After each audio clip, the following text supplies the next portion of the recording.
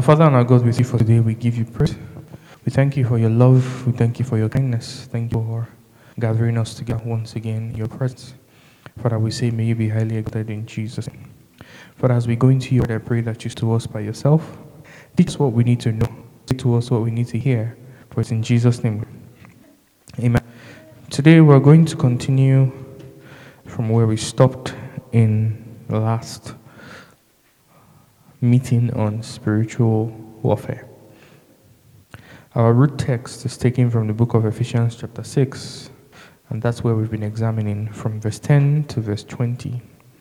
We've gone quite a bit into this topic and we'll be finishing in a couple of weeks.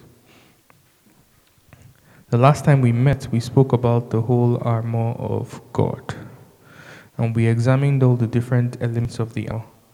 We examined all the things that Paul listed in Ephesians chapter 6, and we looked at the spiritual relevance of each that he mentioned. Today we're going to go into what are titled Other Weapons, still from the same passage, but they are not necessarily listed within the whole armor of God. But that doesn't make them any less important. That doesn't make them any less vital to our conversation or our topic for today.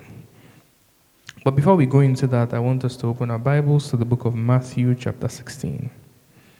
I want to read from verse 13 to 20. It says, when Jesus came into the coast of Philippi, he asked his disciples, saying, whom do men say that I, the Son of Man, am?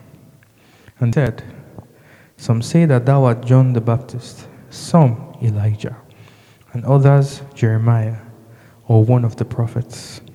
He saith unto them, but whom say ye that I am? And Simon Peter answered and said, thou art the Christ, the Son of the living God. And Jesus answered and said unto him, blessed art thou, Simon Bar-Jonah, for flesh and blood hath not revealed it unto thee, but my Father which is in heaven. And I say unto thee, thou art Peter, and upon this rock I will build a church, and the gates of hell shall not prevail against it. And I will give unto thee the keys of the kingdom, and whosoever thou shalt bind on earth shall be bound in heaven, and whosoever thou shalt loose on earth shall be loosened in heaven. And charged his disciples that they should tell no man that he was Jesus the Christ. Amen. So I want to speak about something very interesting that happened in this conversation. A misconception that is carried by some parts of the church today about the true interpretation of this particular verse.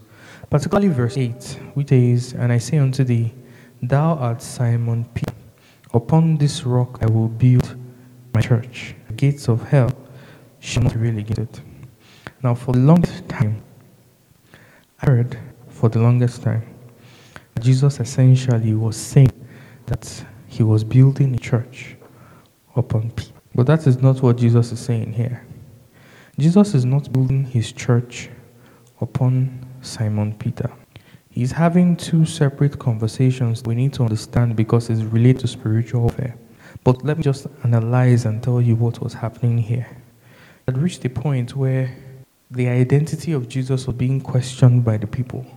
And even those that were following him, because of the opinion of these people, there was definite confusion as to the identity of Jesus. And Jesus was asking, who do people say I am? And they were giving different answers. One prophet, John the Baptist, Jeremiah, Elijah. Then Jesus, whom do you think that I am? And there was silence. Because if the disciples were sure, they probably have spoken. And then Simon opened his mouth to speak and said, what? Thou art what? Christ. What? The Son of the living God. And Jesus answered him and said, flesh and blood did not reveal that to you. Sometimes we tend to read the Bibles and skim through stuff. Flesh and blood did not reveal that to you, but my Father which is in heaven. What Jesus is saying to Peter in this moment is that the fact that you were able to give me that response, it is not from your brain, because you don't know this. You are not capable right now of knowing that I am Christ, Son of the living God. If you were capable, if it was within your understanding, then Jesus would not have said, what? Flesh and blood did not reveal this to you. Jesus said this to tell him that the answer that he gave, though correct, did not come from him. Then he proceeded to what? Call his name Peter. And he went back to that conversation that he was having before, saying what? Upon this rock I will build my church, and the gate of hell shall not prevail against it. What is the rock that he's speaking about? He is speaking about the revelation that came out of Peter's mouth. Upon the revelation that Christ is the Son of the living God. Upon that revelation, church is built. Upon the revelation that Peter had and the confession that came out of Peter's mouth, the church is built. And that is why when we go down to Romans 10, a similar thing, it says what? If you believe in your heart and you confess with your mouth, Christ is what? The Son of God, and God raised him from the dead, you will be saved. The church is built on the foundation of salvation, and salvation is gotten by the revelation that Jesus is what? The Son of God, and confessing that he is the Son of God and accepting him into your life. So that is the foundation upon which the church is built. It's very important because Jesus rarely used the word church in his teaching. He only spoke about the church twice in the whole of the New Testament. Most of the time, Jesus is usually talking about the kingdom of God, of heaven. This is one pivotal time he spoke about church. And I want to examine it to bring out exactly what the heart of God is towards his church. So now that we've established that the rock he is talking about here is not Peter, because if it was Peter, that means Peter is the only one that can give people access to salvation. If he's saying he's building on Peter, it means when Peter is not there, there is no church. But he's not building on Peter. He changed his name and he said, on this rock I will build my church. The second thing that I want to look at is the tense called build. He didn't say, upon this rock I am building my church.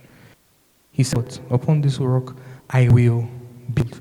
Meaning that the building of church was to occur at a time.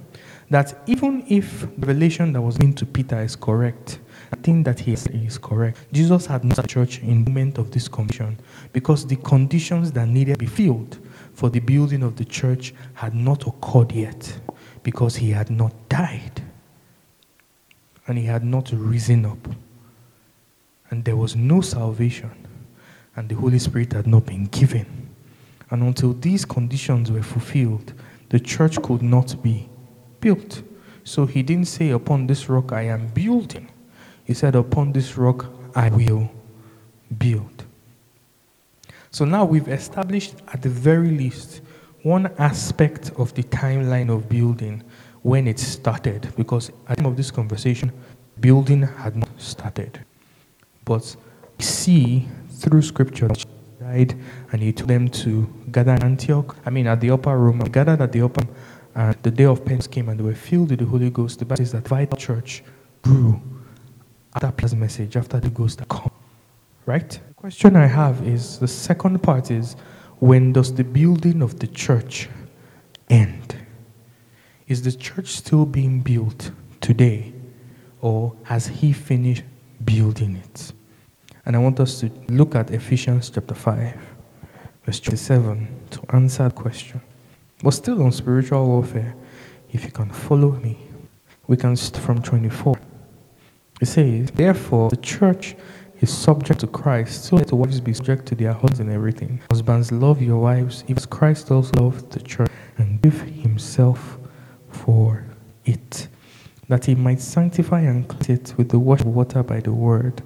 27, that he might present it to himself, a glorious church, not having spot or wrinkle or any such thing, that it should be holy and without blemish. Amen. The church would be built, would be considered to be built and complete at the return of Christ, when he comes back for his church that has been described there without wrinkle and without blemish. And if we look at Revelation 21, we see the church is presented to Christ as the bridegroom rather, and the church as the bride. We read an event that is going to happen in the future, given to us prophetically by Prophet John, showing us when we are finally united and presented unto Jesus Christ as the bride of Christ. And that is the reason why Ephesians here, Paul is using the analogy between a husband and a wife to speak about the relationship between Christ and his church. If you read down to verse 32, Paul makes it clear that his point is not even speaking about human marriages. Because a lot of times people use these passages to try to teach marriage. But Paul has made it very clear in verse 32. He says what? This is a great mystery, but I speak concerning Christ and the church. Essentially, as he was using the example of husband and wife, the main theme of the message is what? Christ and the church. But we are going to present it to Christ as the bride of the bridegroom. So until such a time, Christ is still building his church. We're still moving towards being a church that is without spot, without wrinkle, without blemish. We're still growing into becoming a church. And when I say church, I don't mean this building. I mean you and I mean the global church, the body of Christ is still being built by Christ until today.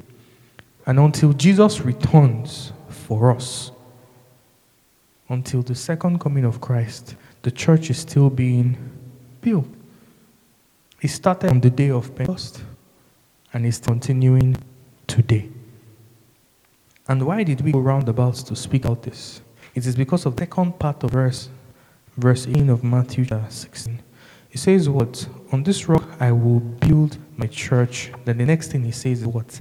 And the gates of hell will not prevail against it. Meaning that the second major element or characteristic of what will happen to the church beyond it being built is battle. Which means that until Christ returns for the church would constantly be in what? In battle. Because essentially the gates of hell constantly want what? Prevail against it, but it will not be able to. That is what Christ is saying.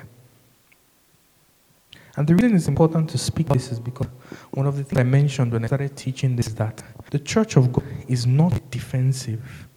The church of God is on the offensive, in that the church is actively building. Christ is building us. We're working towards something. What are we working towards? The pulling down of strongholds. Like we discussed, when the battlefield is what? In the mind. It's taking territory for Jesus that the church is actively doing. It is for this reason that the devil is what? Coming against the church. The devil does not have any creative agenda of his own. His agenda is to put a stop to God's agenda. If God did not have an agenda, the devil will not have one. Because he is not a creator. He doesn't know how to build. He only knows how to steal, kill, and what? Destroy it is being built. And that's important to know that church God on the defensive. We are not waiting for the devil to come and attack. We are on the move, and the devil tries to attack, and we rebuff him. So the essence of the armor that we discussed over the last month is not to say, okay, now I have the shield of faith. Oh, now I know what it means to have the what? The breastplate of righteousness. Let me just be where I am, so the devil cannot attack me. No. If you study war, and when I say if you study or read books that speak about war tactics, war teachers, war experts from like medieval times, from history, whether it's the French or the Asian or the British, not that all of them have the same philosophy on war, that most of the time the army that wins is the army that is advancing. Most of the time. So essentially, most of the time, more often than not, the army that wins is the army on the move, that is advancing. The only time you cannot determine is when two armies are advancing towards each other. But more often than not, if a army or an army rather, builds a stronghold somewhere and they decide to lock themselves inside that place, it might be able to hold for a while, but one day, if they are not on the advance, an army strong enough will come to crumble them.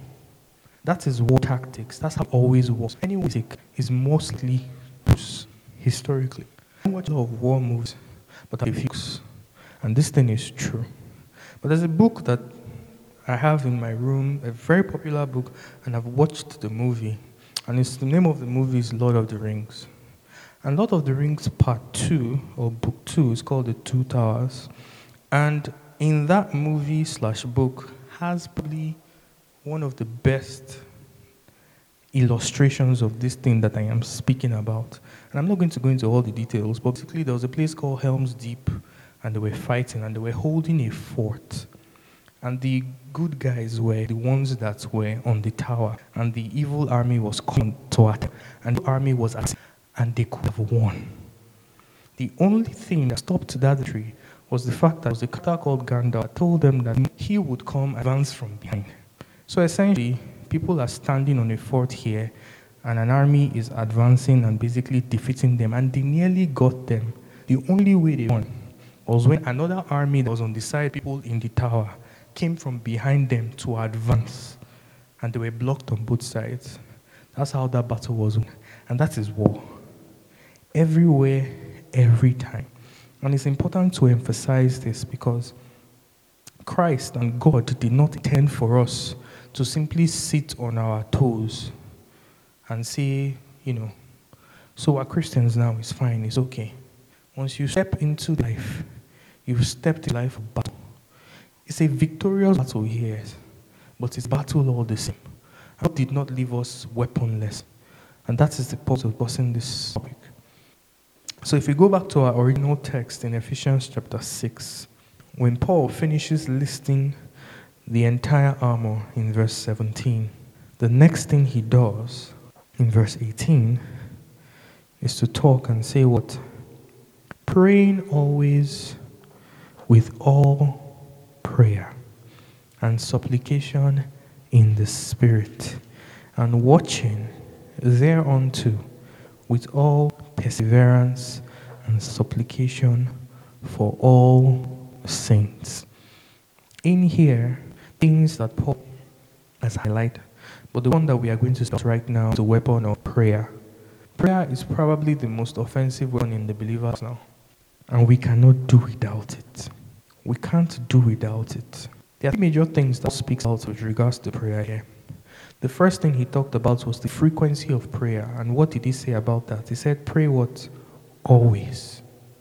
Frequency of prayer is always, all the time, every time. Which is why it will have been impossible for him to say this kind of and make this kind of demand on a human being without adding the help of the Spirit.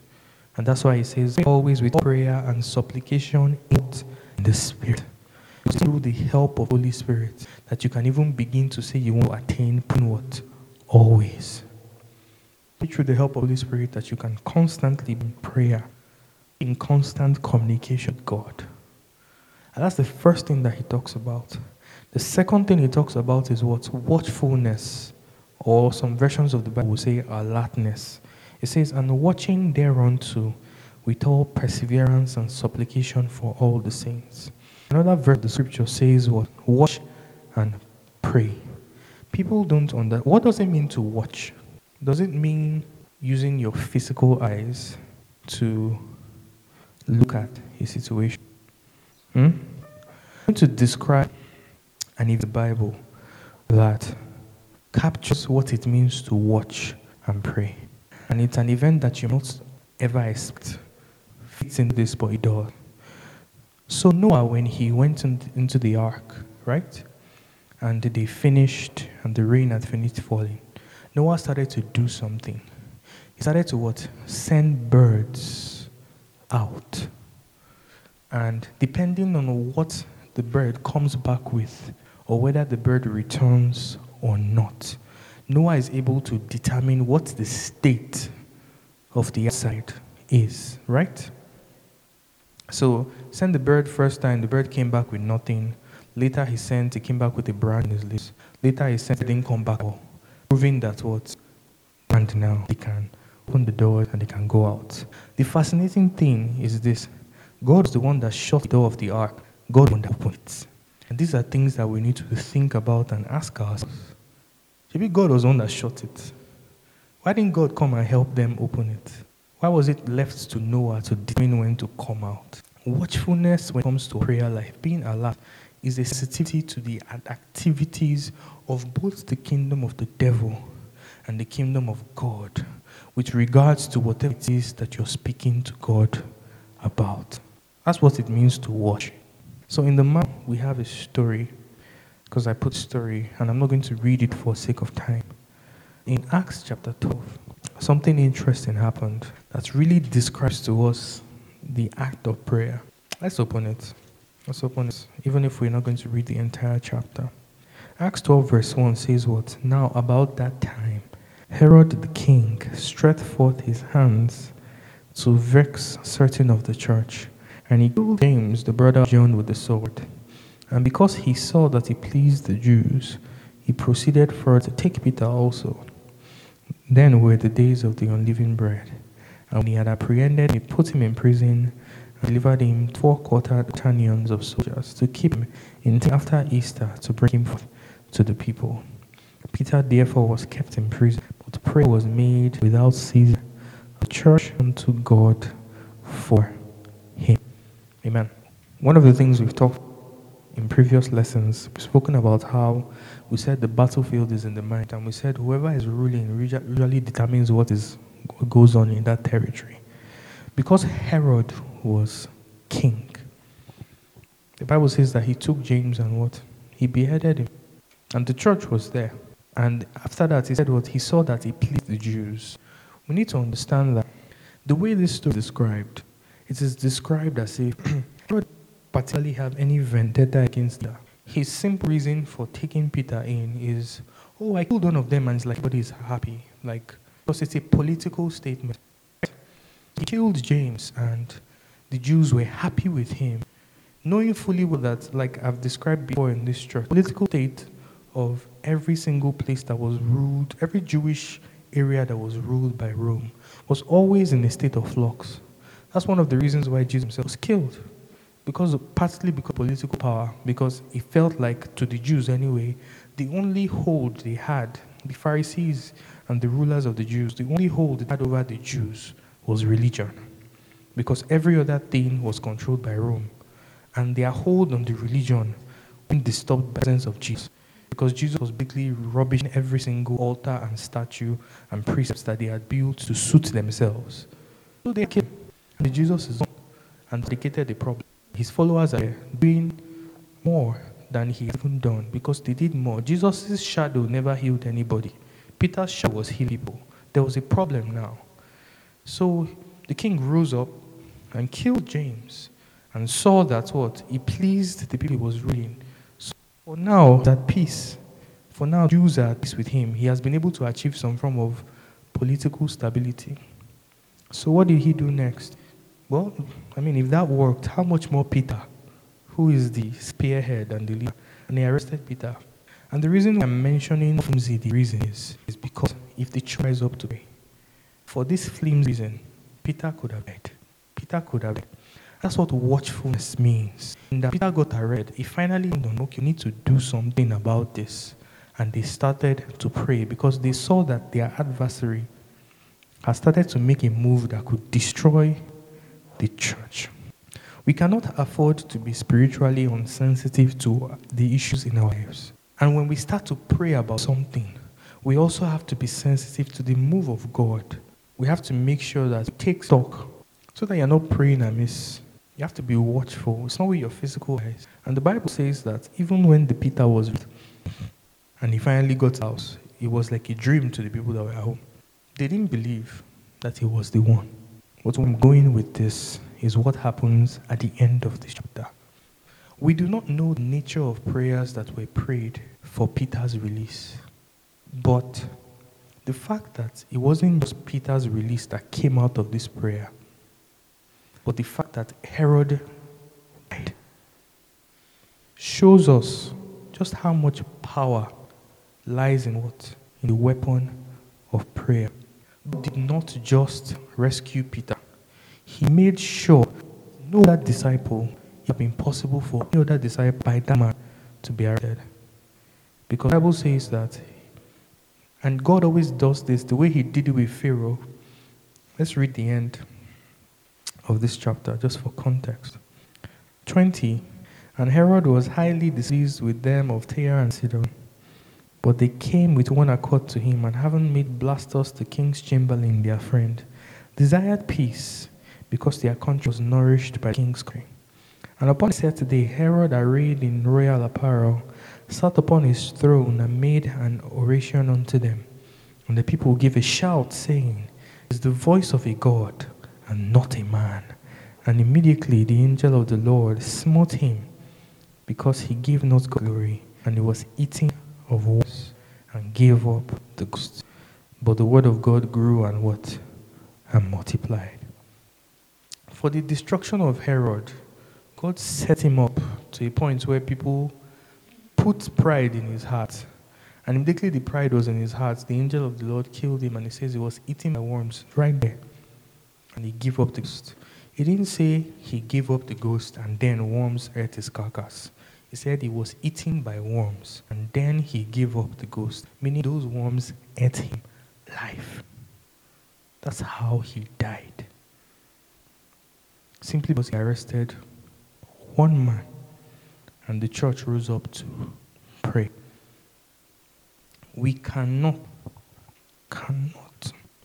understand prayer. All kinds of prayer. Thanksgiving, supplication, prayers, intercessions, written in 1 Timothy 2:1. Cannot underestimate the power of prayer. A Christian that does not pray is a Christian that lacks power. You can effect any change. If you don't take up matters to God in the place of prayer, effect any change, both in your life and the kingdom. It's one of the most powerful weapons we've been given by God. The second weapon we're going to speak about today is the weapon of praise. Praise is closely related to one of the types of prayer, which is the prayer of thanksgiving. But praise definitely deserves its own category, because praise is one of the powerful weapons, but unlike it is one of the most underutilized. Because for some reason, Christians are able to see reason why they should pray, but they rarely find reasons why they should praise. And they do not know that praise is a weapon. Here's my Bible, so Exodus 15. And this is a song that we usually sing. If you've ever thought it before. Exodus 15, 10 to 11. It says, "Thou didst blow thy wind, the sea covered them.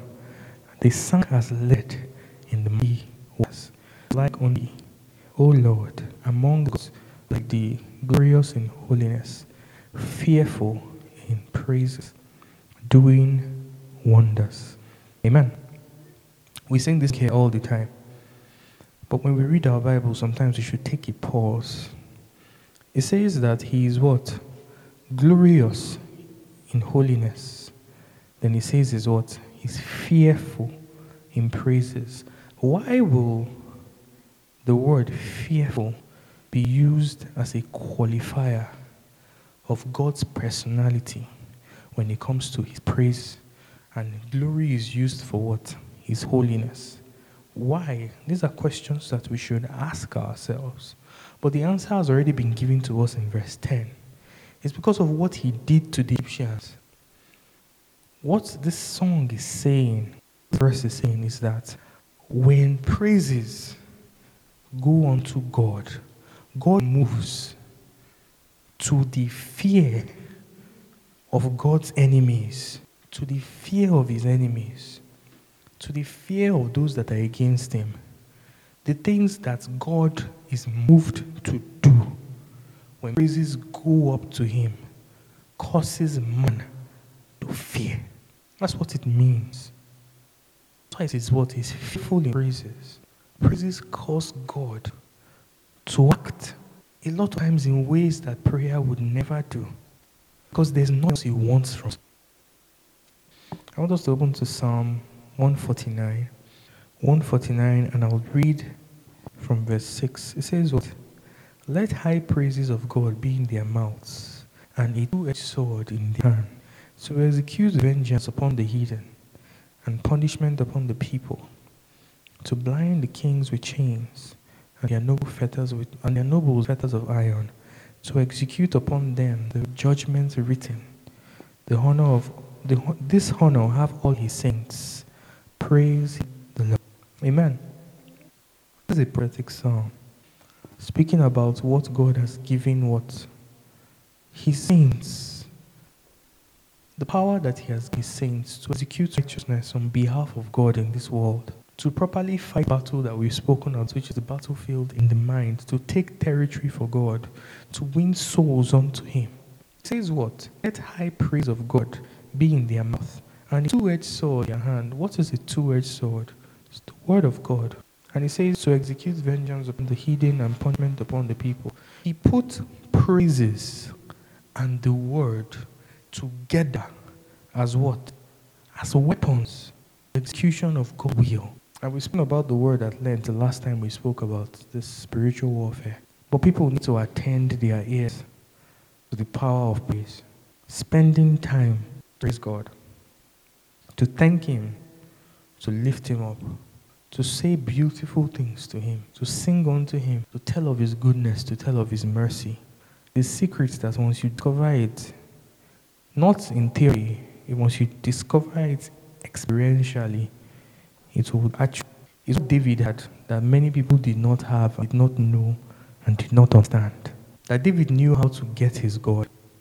And God is not real. If your praise life is strong, if your praise before God is strong, the devil cannot do anything to you. You are too precious to God. Because where will those praises come from if anything ever happened to you? But if we live a life of God, I want God, I want God, I want God, I need God, I need God, and not even take a step back sometimes and thank him for all that he has done. And not come to a point where you go to God and that day you are not going to ask for anything. You're just going to fall before his feet and just start to bless him. There are people that remember only to thank God when we enter December, then to ask God for new things in January. And probably those might be the only 2 times they step in the church. Thanksgiving for the year, then prayer for the new year. Then we go again. It shouldn't be.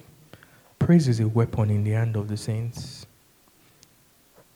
In 2 Chronicles chapter 20 to 24, we see the story of who? Let's go there. It's a popular story in the Bible. I'll read from 20. And they rose early in the morning and went forth into the wilderness of Tekoa. And as they went forth, Jehoshaphat stood and said, Hear me, O Judah, and ye inhabitants of Jerusalem. Believe in the Lord your God, so you shall be established. Believe his prophets, so you shall prosper. And when he had consulted with the people, he appointed singers unto the Lord, that they should praise the beauty of his holiness as they went before the army. Say, Praise the Lord, for his mercy endureth forever. And they began to sing and to praise. The Lord sent ambushment against children of Ammon, Moab, and Mount Seir, which were come against Judah, and were smitten. For the children of Ammon and Moab stood up against the inhabitants of Mount, only to slay and destroy them. And when they had made an end of the inhabitants of Seir, everyone helped to destroy another. And when Judah came toward the watchtower in the wilderness, and they looked unto the multitude, and behold, there were dead bodies falling to the earth. None escaped. And when Jehoshaphat and his people came to take away the spoil of them, they found among them in abundance both riches in the dead bodies and precious jewels, which they stripped off themselves, more than they could carry away. And there were 3 days in gathering of the spoil. It was so much. 6. And on the 4th day they assembled themselves in the valley of Berach, for there they blessed the Lord. Therefore the name of the same place was called the valley of Berach unto this day. And then they returned of Judah and Jerusalem, and Jehoshaphat in the forefront of them, to go again to Jerusalem, and made them to rejoice over their enemies. And they came to Jerusalem with psalteries and harps and trumpets unto the house of God. And the fear of God was on all kingdoms of those countries, where they had heard the Lord fought against the enemy of Israel. Verse 30, which is where I'm going. So the realm of Jehoshaphat was quiet, for God gave him rest round about. Israel had a lot of terrible kings, and Judah had terrible kings too. In the period between Solomon and the exile into Babylon, there were a lot of terrible kings. And that's the reason why when a king that loved God usually came along, Scripture tends to spend time on the person's story, what actually did, in depth. For those who did like extreme terrible things, Scripture will also spend time to show you the things that he did. But for Jehoshaphat, what ruled his life and what got him this victory was praise. He didn't have to lift a finger. He didn't have to do anything. He just praised. He got the entire nation to praise God, and God settled it. Prayer and praise are weapons of our warfare we cannot ignore. We cannot ignore. They are two of the greatest weapons that we have. And for the sake of this teaching, it's for us to go back and make sure that beyond the theoretical, it becomes a practical thing in our lives. And God will help us in Jesus' name. Amen. Shall we rise up?